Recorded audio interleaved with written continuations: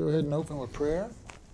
Lord, we just thank you for this day. We thank you for this opportunity to study your word and our recent celebration of your resurrection, and just that we have a God that is alive and cares for us so much. And we just ask you to bless and anoint this time as we look at your word in your Son's name. Amen. Amen. Revelation chapter 21. We left off at 3, so we're going to start with 4. And God shall wipe away all tears from their eyes, and there shall be no more death, neither sorrow nor crying, neither shall there be any more pain, for the former things are passed away. And he that sat upon the throne said, Behold, I make all things new. And he said unto me, Write, these words are true and faithful. And he said unto me, It is done. I am Alpha and Omega, the beginning and the end. I will give unto him that is athirst of the fountain of the water of life freely. So we're going to stop there for just a moment. So we were saying that John saw the new Jerusalem coming down from heaven, and we talked a little bit about that. We're going to see more of the new Jerusalem as we go on. But he saw this. He saw that God would tabernacle with us from the last week. And he says, and God shall wipe away the tears from their eyes. He'll get rid of all our tears. Now, this may not mean tears of joy, because those aren't, bad, but these are the tears of pain, the tears of sorrow. And we can't even begin to contemplate what it's going to be like to have no sorrow, no pain. He says he's going to wipe away, he's going to eliminate all pain. We cannot comprehend what that is. Can I interrupt you? You just said, can you tarry with me? Tabernacle, dwell in us. Tabernacle literally means tent or dwell. Okay, so tabernacle isn't just a building. Not just the building. Matter of fact, when you talked about the tabernacle in the scriptures, they're talking about the tabernacle that was built in the wilderness that they carried around with them, the tent. That was called the tabernacle. Okay. And so when God means to tarry with you? Well, it means to dwell. God dwelt with his people. It literally means tent. So God lives in us, and we are his tabernacle. They'll use temple every once in a while, in the New Testament. But the tabernacle to the Jews meant the place where God dwelt with them, and they would go to. So God's going to wipe away, obliterate all the tears of our eyes. There will be no more death, nor sorrow, nor crying, neither shall be any more pain, for the former things are passed away. This is what we have to look forward to. The former things are passed away. And again, this is all the bad that is out there, because he's going to create a new heaven, a new earth to be probably the best of everything in this world intensified.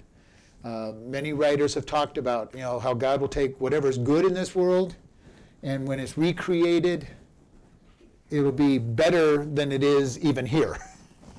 And most of them will say many times better. It's beyond imagination, and I have very little imagination, so that's not hard to do. But I know some people who have great imaginations, and it's even going to be better than their imaginations. I'm a very concrete person. I'm not into painting and trying to be creative. Mine is black and white. This is the way things is. I'm an analytical person. But I do know people that have that really vivid imagination, and it's going to be greater than anything they can think of. Like me, I have a good imagination. I can't. But just think, no more pain. No more physical pain, no more emotional pain, no more, being disappointed, because of your expectations being there. Well, I can imagine the physical pain will be gone, because when we're in heaven, we won't have our earthly body. Is it true? But just the idea, some of us, the older we get, the more we just, we feel lucky if we can move that day sometimes. And I'm that way with my gout and my arthritis. Some days I'm just happy that I can get up and move without a lot of pain, and other days it's, get out and do things with no pain. But Especially I notice when the weather changes and the fronts come through, I get sore in every joint. And You can tell when it's going to rain. Oh, Arthritis in my yeah. fingers. And we're going to have a time when the new heaven and earth are created. Hard to imagine, and yet it's what we look forward to. The day when there's no more pain, no more disappointment, no more things going wrong as we think. That's why I'm glad for that very first statement. He's going to wipe away all the tears. And we won't be sorrowful for those who didn't make it, because we'll also realize that they've got what they deserve. Right. We'll see it from God's perspective. You know, we won't be happy that they're not there probably, but we're not going to be in tears because of Because he's it. going to wipe them away, aren't you? Well, he's going to wipe them away, but he's also going to tell us why.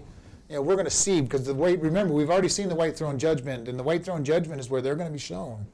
Here's every time you rejected me. They're going to see that they had every opportunity to choose him, or at least some opportunity to choose them, and rejected him. And we'll see from God's perspective their choice. Because I look when Jesus said, many in that day will say, Lord, Lord, didn't I? And you look at the list of things that they list, you know, I cast out demons, I fed the poor, I went, you know, I visited took care of the sick, you know, and they did all the good religious things, and everybody looking at them would say, wow, look at these great Christians that are going to hell. You know, because Jesus says, I never knew them. And so fervent prayer is what we need. When we see somebody who's not living for God, we can't say they're not saved. But the way I'm going to pray for them is, God, get them saved or get them correct with you. Because if anybody had looked at my oldest son for the years that he was, you know, messing around, would have said, you're not saved. You know, now I was very sure because just of how fervent he was for God in his early teens, I was pretty sure he was saved. And I'm going, okay, God, you know, let him hit rock bottom and he'll bounce back to you. And so, but we have to be careful because, as I've said, and it's kind of a joke, but it's not. When we get to heaven, there's going to be two things that will surprise us. Who is there that we didn't expect to see, and who isn't there that we expected to see. And it's very true, because we can't look at somebody's heart. We might find somebody who's a very disciplined person, and they're in the years we knew them. They lived, you know, they came to church every Sunday. They, you know, seemed to know their Bible. They lived what we thought was a Christian life, but they never knew God. They were religious, following a bunch of rules. And then there's going to be people who maybe didn't follow any of the rules, but they really had a relationship with God that we never knew about. And again, you know, in some cases we kind of know when we know somebody most of their life. But how about these people you meet for just a short period out of their life? You didn't know them 20 years ago. You don't know where they came from. You don't know, you know, where they're going. Why are they where they're at? So we have to be careful in our judging. Now, sometimes, like I said, with my kids, I kind of look over their whole life and say, yes, I've seen this, I've seen that, I've seen when they've been, you know, where they've been strong or not strong. But even then, I don't know in their own life, and I won't know until I get to heaven. I've done my job, I've taught them, I've tried to guide them through the right decisions, but I don't know except by what I see. And that's why James says, show me your faith without your works, but I will show you my faith with my works.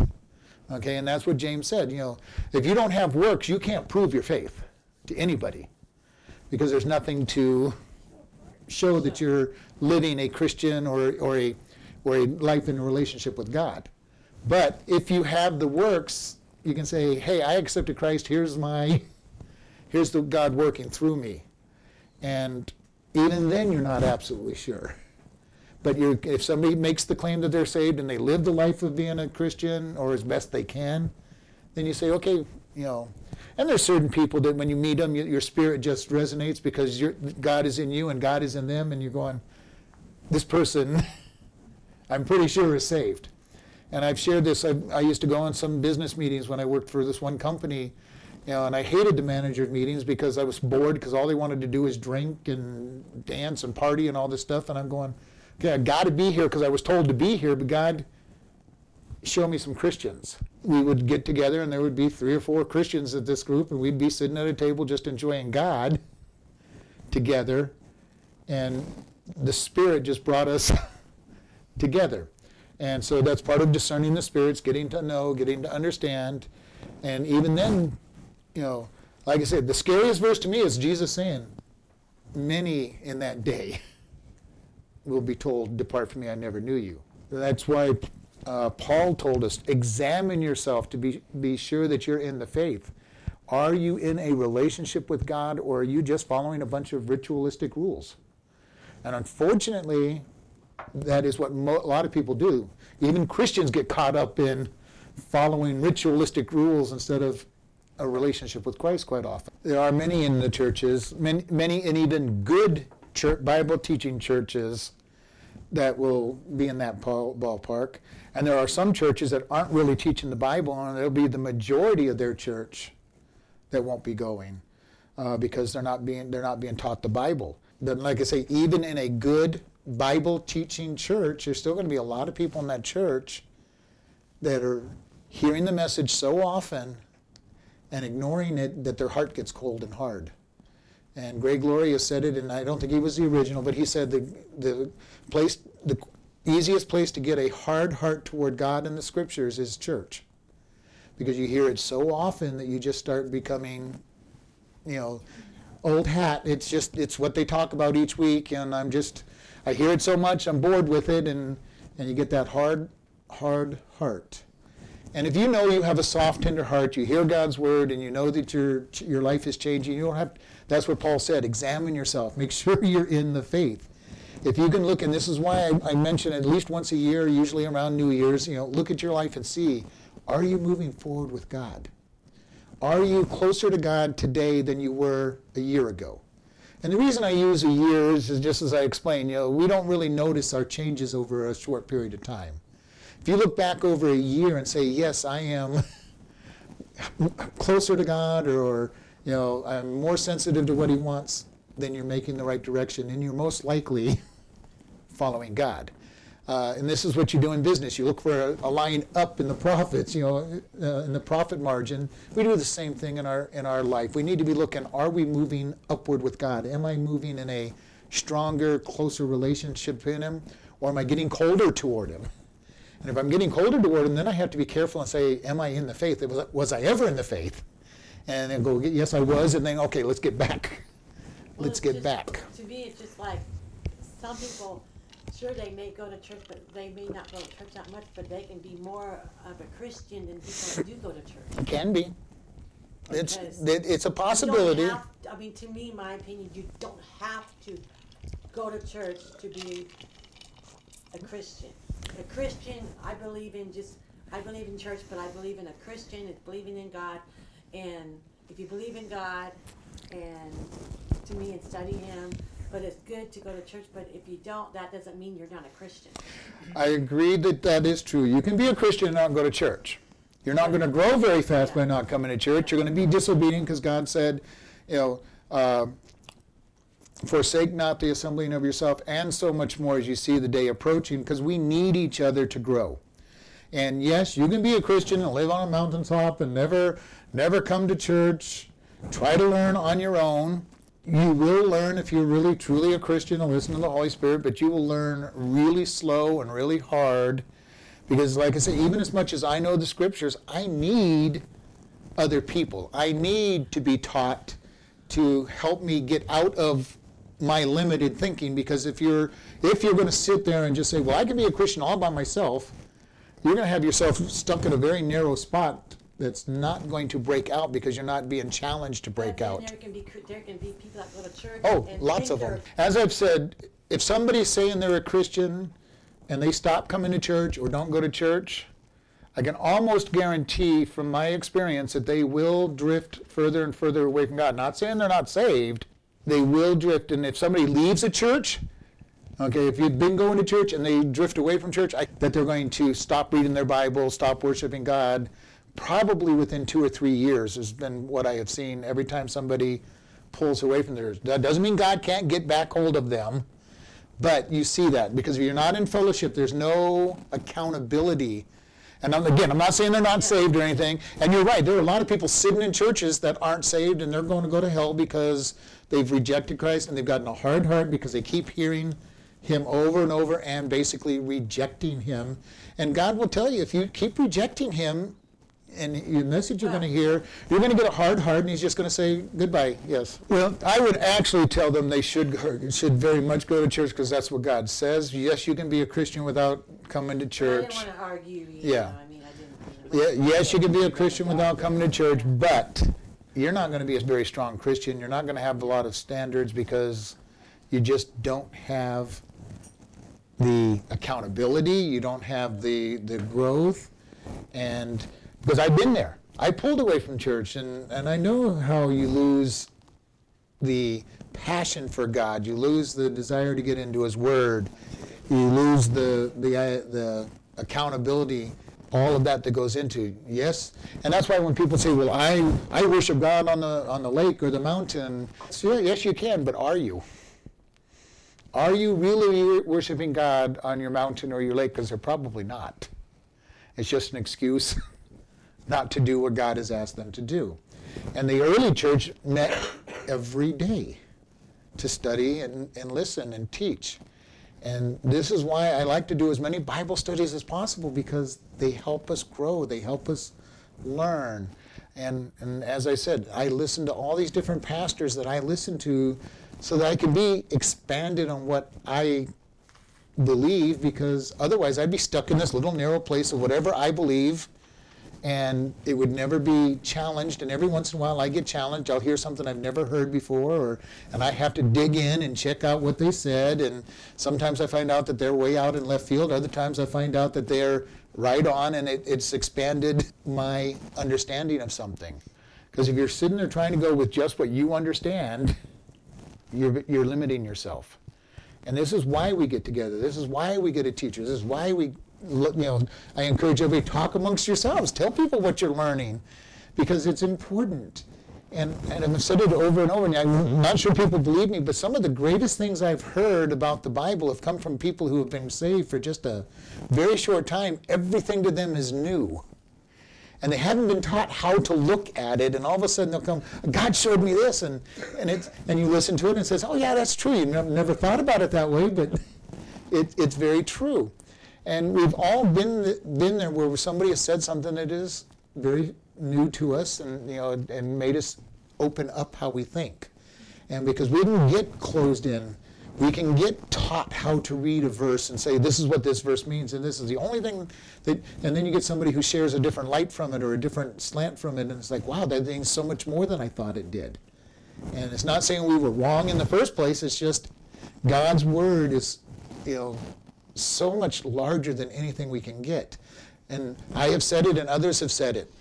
You can read the same chapter probably for the entire year. You probably read the same verse and find something new in it over and over and over again, because it is a living word that all of a sudden gets applied in different ways sometimes. And it would be hard with one verse, but you'd probably do it. But definitely one book. I've had people tell me they've been studying the same book for months. I'm going, okay, well, I understand how you could do that. I'd like to move on to the rest of the scriptures and get a more rounded picture, but I can also understand how you could study one book and a very powerful book, especially if it's something like Ephesians or Galatians or even Romans or Hebrews, something with a lot of meat in it. You could stay in those books for probably your entire life and still never mine everything that's out of it. And I've been reading and studying for 44 years that I've been saved, and I still find new things all the time. And every once in a while, I purpose to read through the Bible every year, and I'll read a verse, and I'm going, when did that verse get put in there? I don't think I've ever read it before, and I know that I have, but it just didn't jump off the page like it did at that time.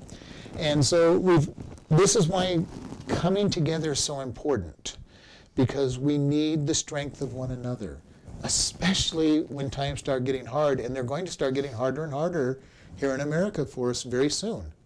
And if we don't start learning to lean on one another and get the strength from one another and accountability for one another, it's going to be real easy to turn away from him. When you're looking at true persecution, and I'm not talking about what we consider persecution in America. Well, they made fun of me, or they teased me, and I'm not feeling happy because they're persecuting me. And I'm talking about you lose your job because you are a Christian, not even just because you said anything at work, but just because you're a Christian, or you pay with your life. That is when it's going to be hard to say, yes, I'm a Christian. And in many countries, especially Muslim countries, this happens. You become a Christian, nobody will come to your establishment to buy anything. Nobody will hire you, and you will go broke because you became a Christian, if not literally pay with your life. And it's coming. We in America have been fortunate up till now to not be persecuted. And there's many around the world that don't understand, because Jesus said, they hated me, they will hate you, and they don't understand how American Christians don't get persecuted. And we've been very fortunate in America. Our country started as a Christian country, but is quickly moving away from it. And we need to be ready. We need to be prepared to suffer and realize that it's God's will that we do. And that's going to be hard. It's going to be hard for people who really, truly don't, really hard for those who have bought into the prosperity gospel. Follow God and you're going to be rich and healthy, and everything's going to be right. When that gospel starts meeting persecution, it doesn't match. I don't think I'm rich monetarily, but I'm rich in my heart because I have God. We're all rich and truly rich if we realize that Jesus said, "Put your treasure in heaven and not on earth." And we don't have a clue what we have in heaven sometimes, because of what we've said, what we've done, who we've touched, how many people have been saved because we said one little word that maybe they didn't respond to at that time, but planted a seed or watered the seed, and later on they became saved. And this is important for us. God looks at it from the heavenly perspective. And we were told some plant the seed, some water, and others get the pleasure of actually getting them to say the prayer with them and seeing them come. All those people, though, have a part in that person coming to Christ. So there may be 10, 20, 30, 100, 1,000, who knows, people that you've ministered to and planted seeds that you may not ever be aware that you did. And it may have been just living a Christian life in front of them and you may not have said much, but they looked at you and said, well, I know that person's a Christian and I think they're a little weird, but man, they don't have problems. And I know I've planted that seed with many people because that's been coming out at times in my business. Well, how could you stay so calm during that time? And that calmness that we go through problems with as Christians is a seed that plants in their head because, especially if they know you're a Christian, it's going to be, maybe it's their Christianity that's done that. Maybe they'll open up and talk to you. Maybe they'll talk to somebody else in the future. You never know. But all the little seeds that are planted and watered that we will not know until we get to heaven. Other people, have done a lot of different evangelism and everything, and they know they've got a few people that they've asked Christ and the Lord. And as a Sunday school teacher, I've had the opportunity to pray with a lot of kids because they would get the gospel. And I was, I've had parents tell me, I want you to get the God, get my kids saved. I'm going, what's wrong? In my mind, I'm going, what's wrong with you? Yeah. When I had my kids, I was very jealous of them. I would have been happy if somebody let them out, somebody else led them to the Lord, but I asked God for that privilege of being able to lead my kids to the Lord. I didn't want some Sunday school teacher or pastor to get that privilege, because they were my kids. And the only thing that I ever regretted is that I didn't baptize my kids. And I went to churches where the pastor thought he was the only one that could baptize, and places where I've had some help and I've encouraged them, say, I think dads should have the opportunity to baptize their children if they want to, as long as their dads are saved and everything. I think that's an honor that belongs to the dad, not the pastor. What about the mother? Fathers are the spiritual heads of their household, so. Oh, let's get back to it. Wiping out old things passed away. Verse 5, and he that sat upon the throne said, Behold, I make all things new. And this new is the same new that's in 2 Corinthians 5:17 when he makes us new creations, brand new, never before seen creations. And he's going to, in the new heaven and earth, make everything new. Which means, even though he may pattern it after the old earth, or may not pattern it after the old earth, it will still be new. New and more than anything out there. And I just love that. What we will have in heaven is something we can't even really anticipate. And it says, write these words, for they are true and faithful. And we look at this, and he said, it is done. This done is the same word that he used for it is finished on the cross. It is paid for, it is complete. It no longer needs anything. Everything at that point is done. No more work needs to be done when he gets to the new heaven and earth. Everything is past, everything is complete. He says, I am the Alpha and Omega, the beginning and the end. I will give to him that is athirst, the fountain of the water of life freely. We think about this. He's the beginning and end. The Alpha and Omega, we would say A to Z in our language. Everything in between. But the beginning and the end. All of time as we know it is for our benefit as humans. God is outside of our time domain. He's outside of what we consider time, but he covers everything from the beginning to end.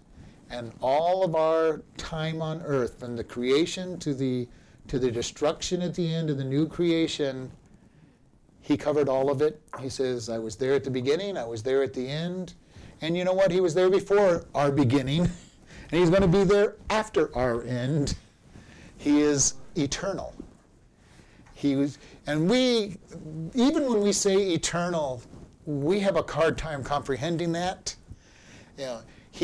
And what I say, because he's outside of time, is that he is with Adam and Eve currently. He is at the end times currently, and he is with us because he is outside of all of this time. Time means nothing to him. It's like us going to the park and coming back. We can go there, we can come back, we can go really far south and go and then turn around and come to the park. He looks at time in that same way. He just wanders through time as if it's a distance for him.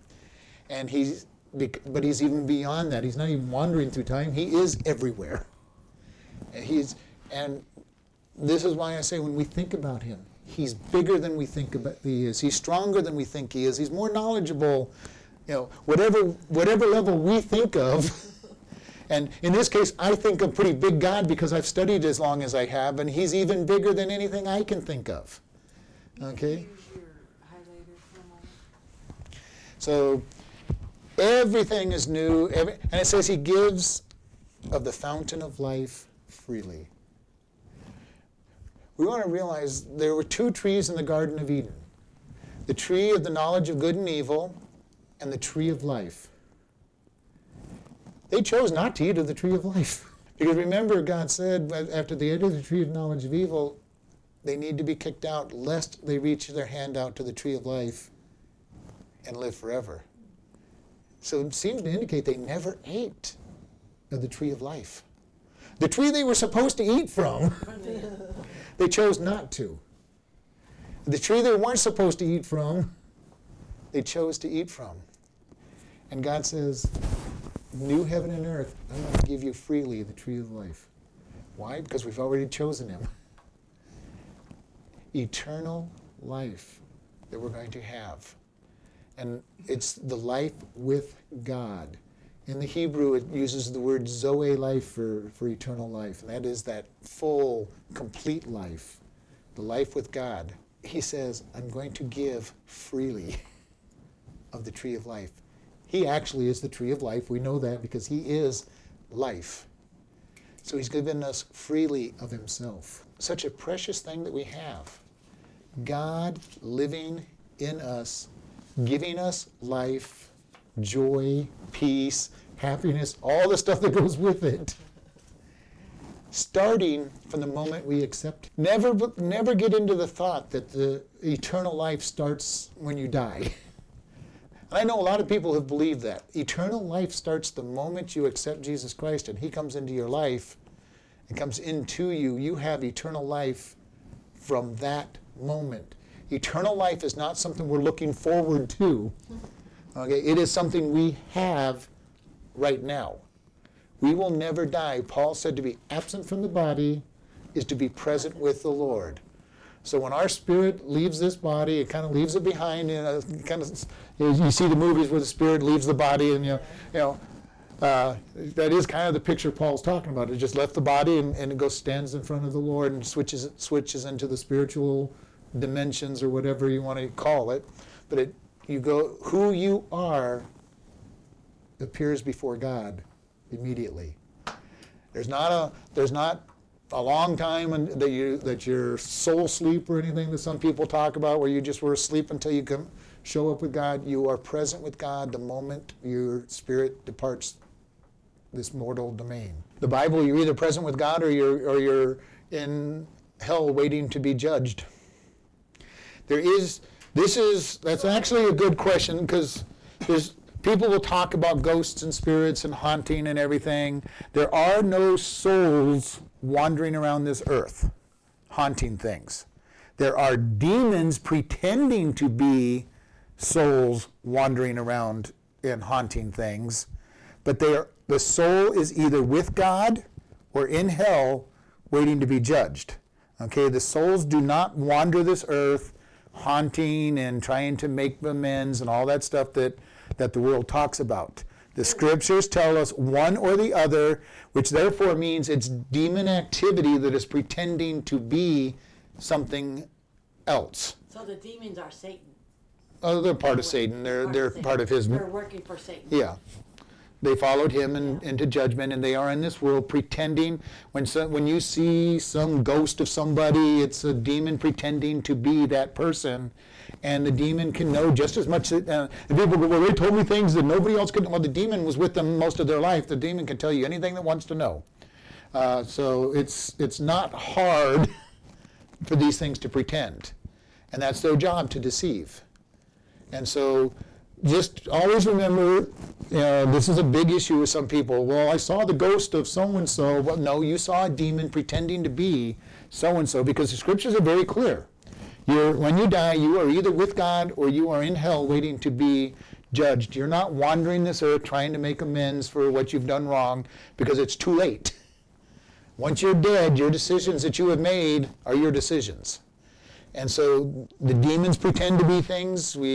And I have no problem with all these buildings that are supposedly haunted. They're very much haunted by demons. Demons pretending to be something else. Demons can try to pretend to be your friend. Lucifer pretends to be the friends of people. He's an angel of light, and is how he appears.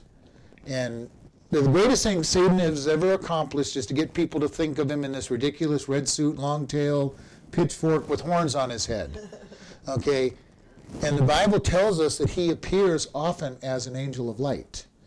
His lies, if you really have ever known a really good liar, okay, if you want to say good in that sense, somebody who doesn't get caught up in their lies because they give 80% truth and 20% lie, and they sound really good. They eventually get caught. They're always going to trip up because the truth always comes out.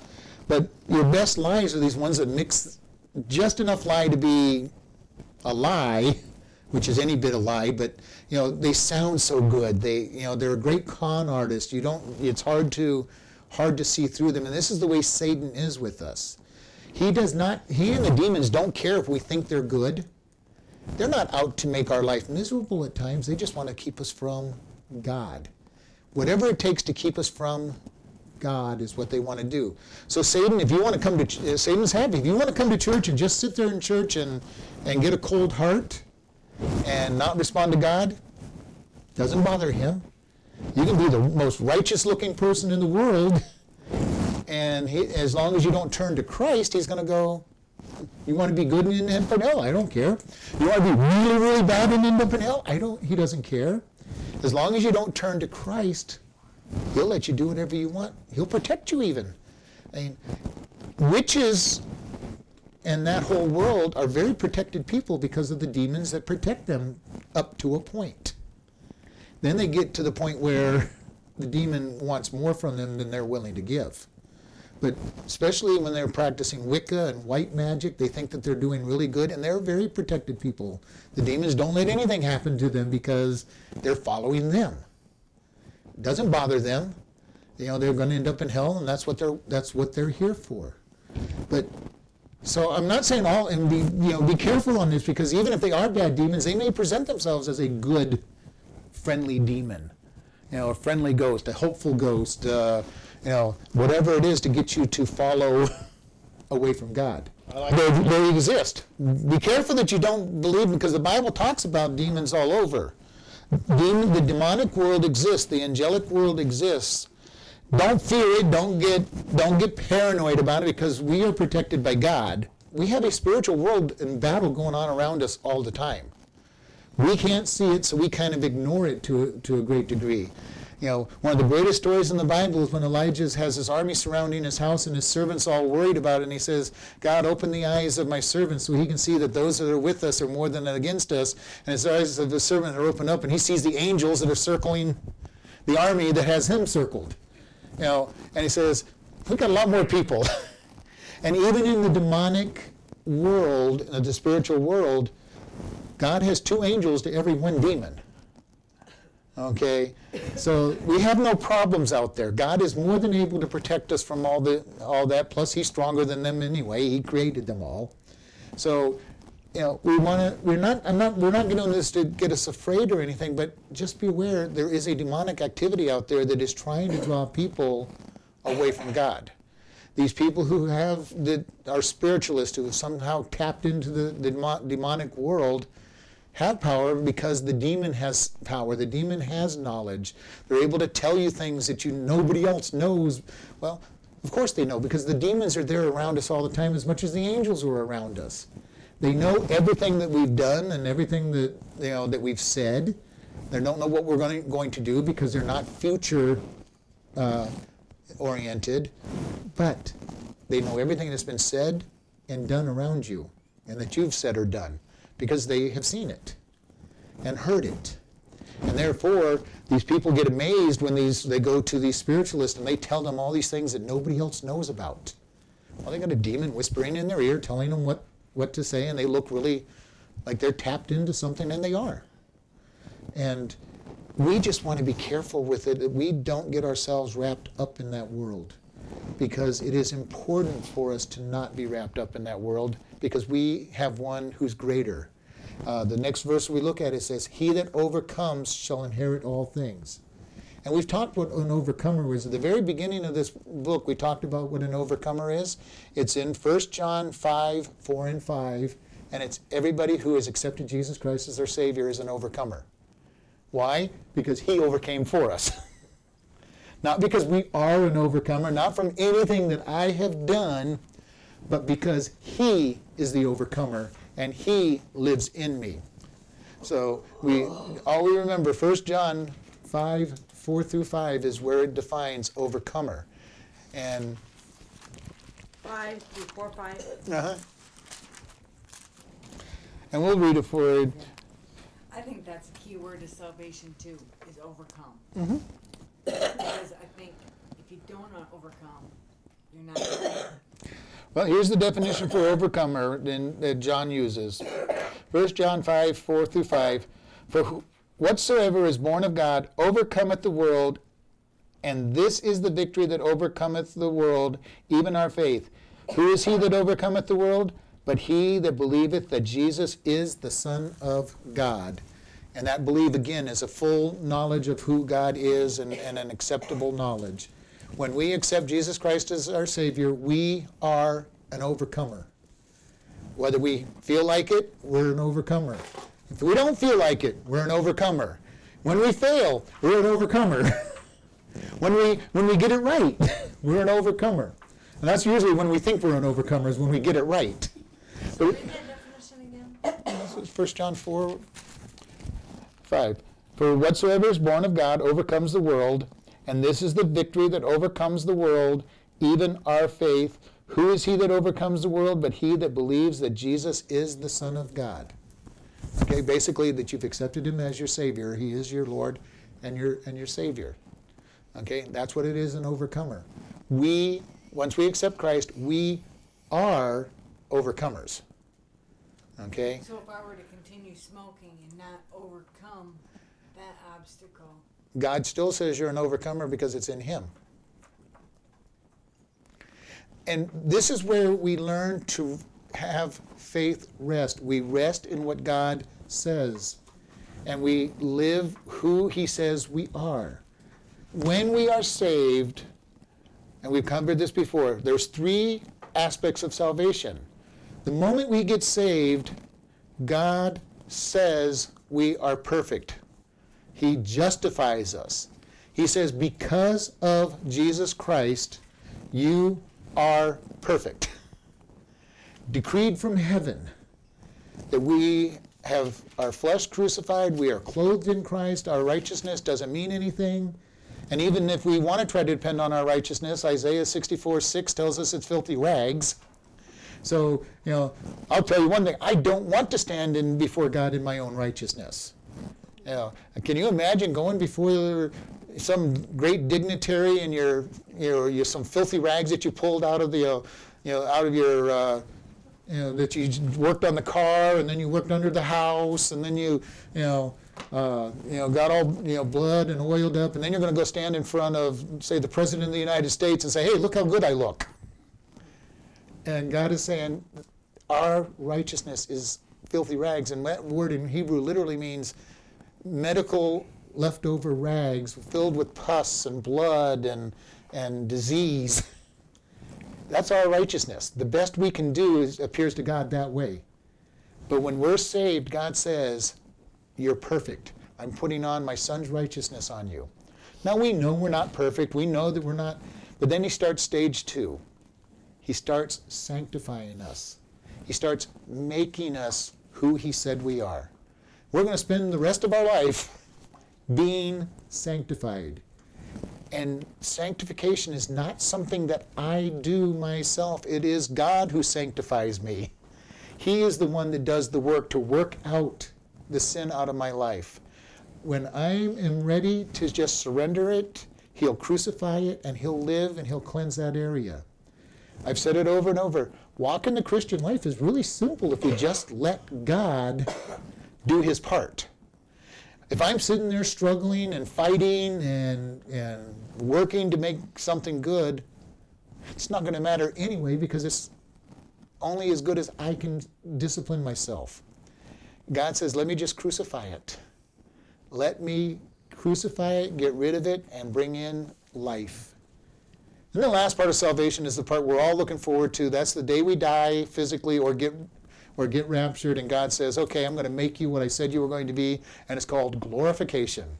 He makes us perfect like he said we were perfect from the beginning, and all of our life we spend getting sanctified, becoming more like him, but it's him that does the job.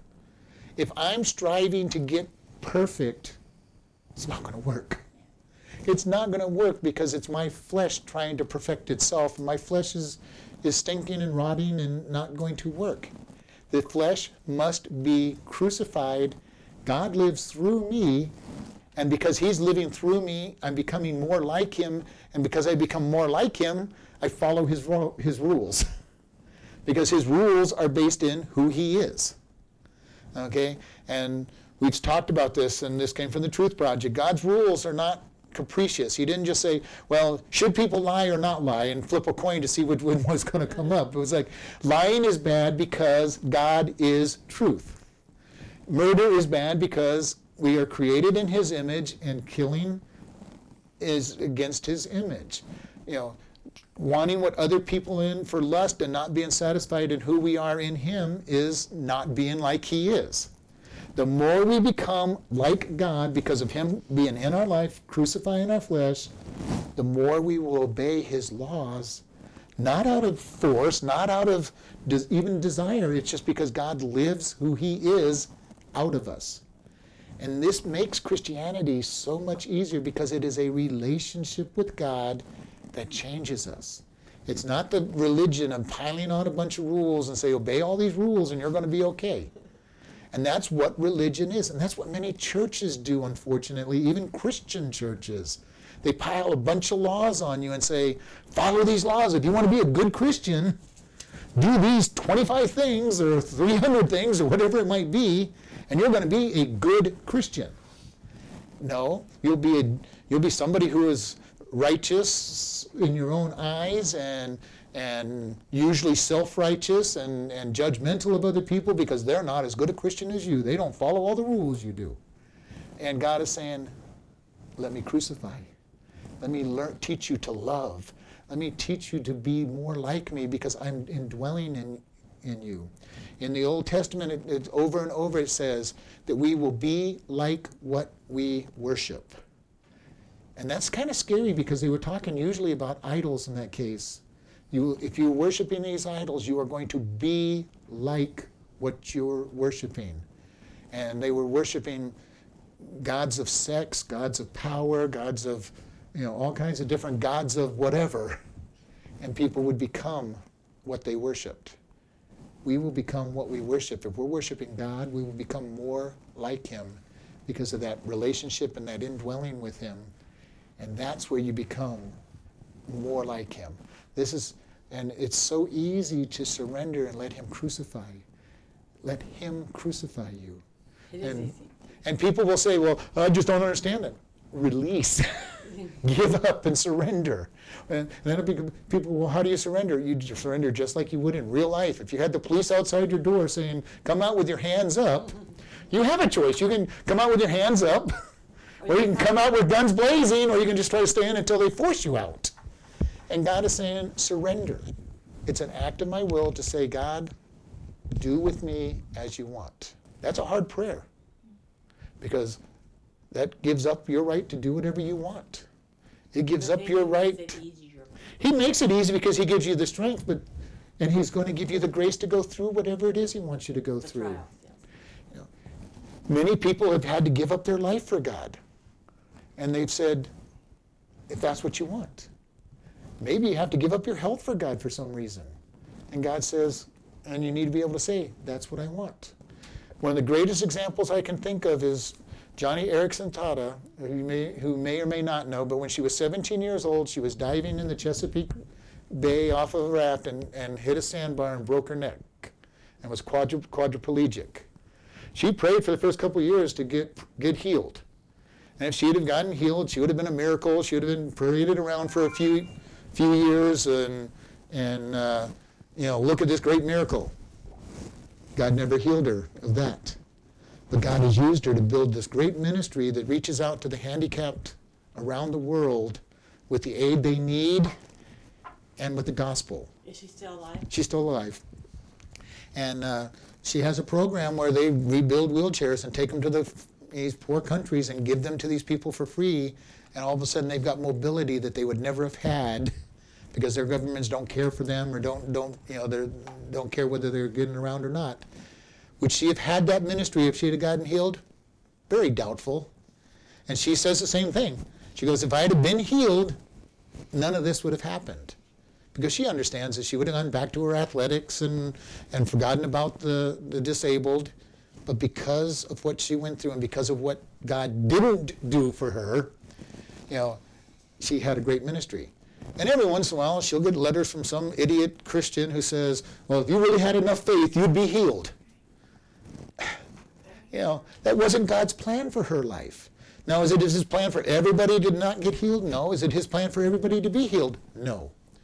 God can heal. He did heal her. Well, he healed her in many ways, spiritually. And she's had many healings, and she says the same thing. I've been healed in many ways and drawn close to God because of this activity that she probably would never have drawn close to. Now, does that mean everybody has to go through this to be there? No. That's why I We always, also do our own. But we go through our own. that's why I always say on anything, there's a reason for everything. Yep. And we've got to keep it in focus that God knows what he's doing. God has a plan. He knows what he's doing. He knows why he's doing it. Just because we don't understand it doesn't mean that God doesn't understand it. And this is why I love Romans 8:28. All things work together for good. Who's good? His good. You know, it may not even be good for me, but it works out for his good in the long run. Because he knows what's best. Because he knows what's best. He knows how to motivate you to be, and he knows how to work the testimony that you're going to have from this. So it's very important that we keep in mind being faithful. He knows what he's doing. He knows what's good. Job, when he was going through his trials, did not think they were good when his health was taken away and his kids died and all of his wealth was taken away. I can guarantee he was sitting there looking like, God, this doesn't make sense. I don't know why you're doing this, but you said, naked I came into this world, naked I'll go out. He had some faith, even though he didn't understand any of it. And he believed in a prosperity gospel. When you read carefully what he said, he really believed in the prosperity gospel that we think is new today. Because he was going, his friends all came back with the same thing, and basically his answer was, yes, I know that you don't get judged if you're doing right. Yes, I know that you don't lose everything if you're doing the right things. He had a prosperity gospel message in his life. Do right and get blessed. If you're rich, it's because you were doing what God wanted you to do. And you read his answers very carefully, and you see that's exactly what he said. They accused him of, you wouldn't be this way if you hadn't been a terrible sinner. He's going, yes, I know what you're saying is true, but. And we need to keep that in our mind. God is going to do with us what he wants to do. And sometimes pain and suffering is a way to give a testimony. And if you want another example, look what Jesus did. He came for the purpose of pain and suffering for our sins. And that was God's will. That was the Father's will for Jesus to pay that price. And he willingly did it. And, if you wanted to follow the prosperity gospel message, Jesus was really bad to have had that much penalty. But it wasn't. That was the plan.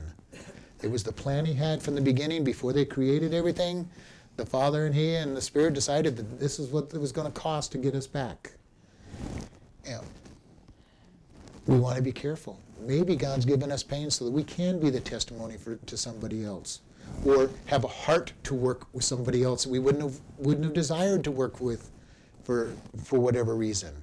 Maybe we're just so stubborn we needed the pain and the suffering to come to him. Many of the guys that I talked to in the prison, they've come to that conclusion. God had to put me here because it was the only thing that would break me enough to come to him. And I've heard that testimony from a number of the men who are coming to Christ and understanding what it took to break them. And you hear that and you're going, that's the scripture, that is a scriptural answer. Maybe you were stubborn and couldn't do this, and this is what it took. God will do. God will do what it takes to break us. And many people who are in drugs and alcohol have to hit rock bottom, and I'm talking about rock bottom, lose everything before they'll turn away from their drugs and alcohol. And God says, I know what it takes. You may think your life has been ruined, but if that'll bring you back to him, then that's what he's going to use. Now, hopefully we're not that stubborn and we don't need that, but he will do what it takes to break us. And whatever that is.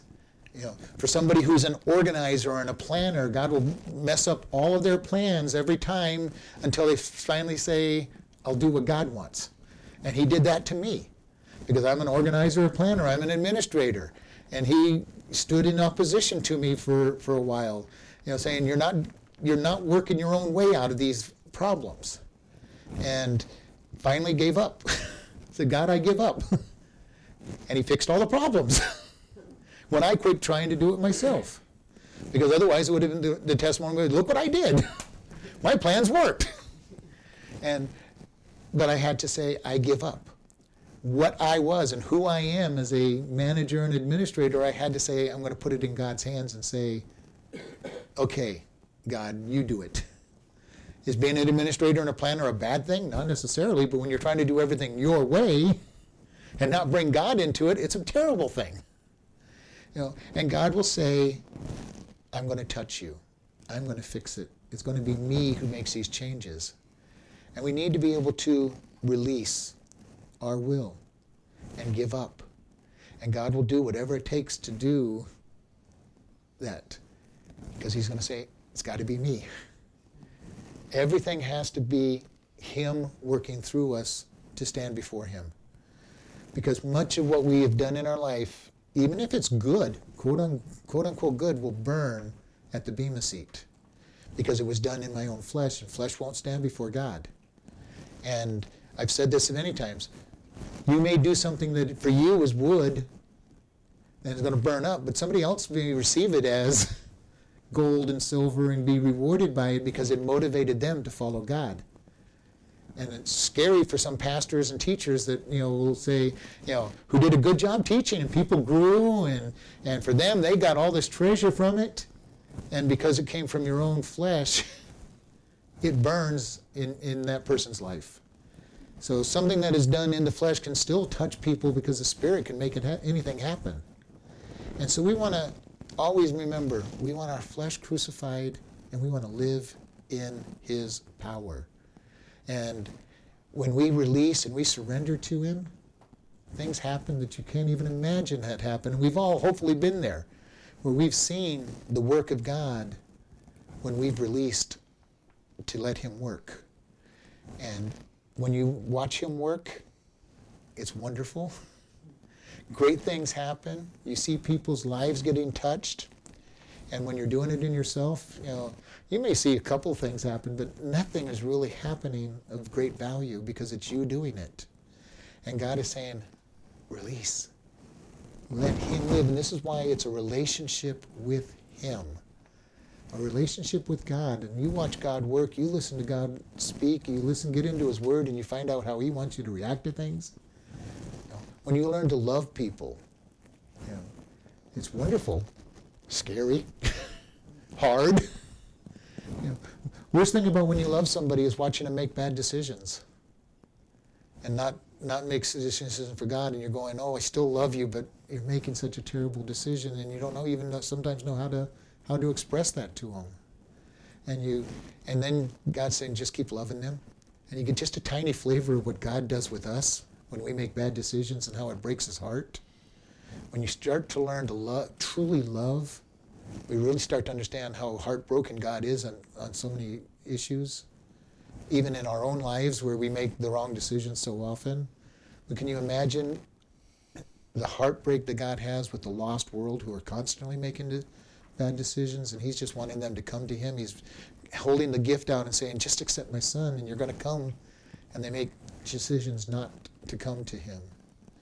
We learn forgiveness. Forgiveness is really hard to do at first. A lot of people say, well, I'm not going to forgive them until they're sorry. I am so glad God didn't do that to us. Because I would have never been sorry without him providing it in the first place. I'm not, and then we talk about somebody because, I've forgiven them, but I'm going to make sure they feel the pain. God takes when he forgives us, he takes our sins and puts it as far as the east is from the west. He doesn't remember it anymore. He doesn't talk about it. He doesn't throw it back out in our face. Forgiveness is tough. Until the day of our death when we stand in front of his throne. He's going to bring it all back. We won't stand before his throne. We stand before the bema seat, and all he's going to do there is judge our work, the bema. Christians stand at the bema seat, and our works will be cast into the fire to see whether we did it in the flesh or in his strength. Even at the white throne judgment, it's not the sins that are thrown in people's face, it is the rejection of Jesus Christ that's going to be thrown in their face, and not their sins, because the sins are covered. The rejection of Jesus is what's going to be there. All right, sorry I went very long, but we're going to pray. Lord, we just thank you for this day. We thank you for this opportunity we have to come before you. We ask that you give us a wonderful time as we go out. Teach us to surrender to you. Help crucify our flesh. Help us make great decisions in you. In Jesus' name, amen.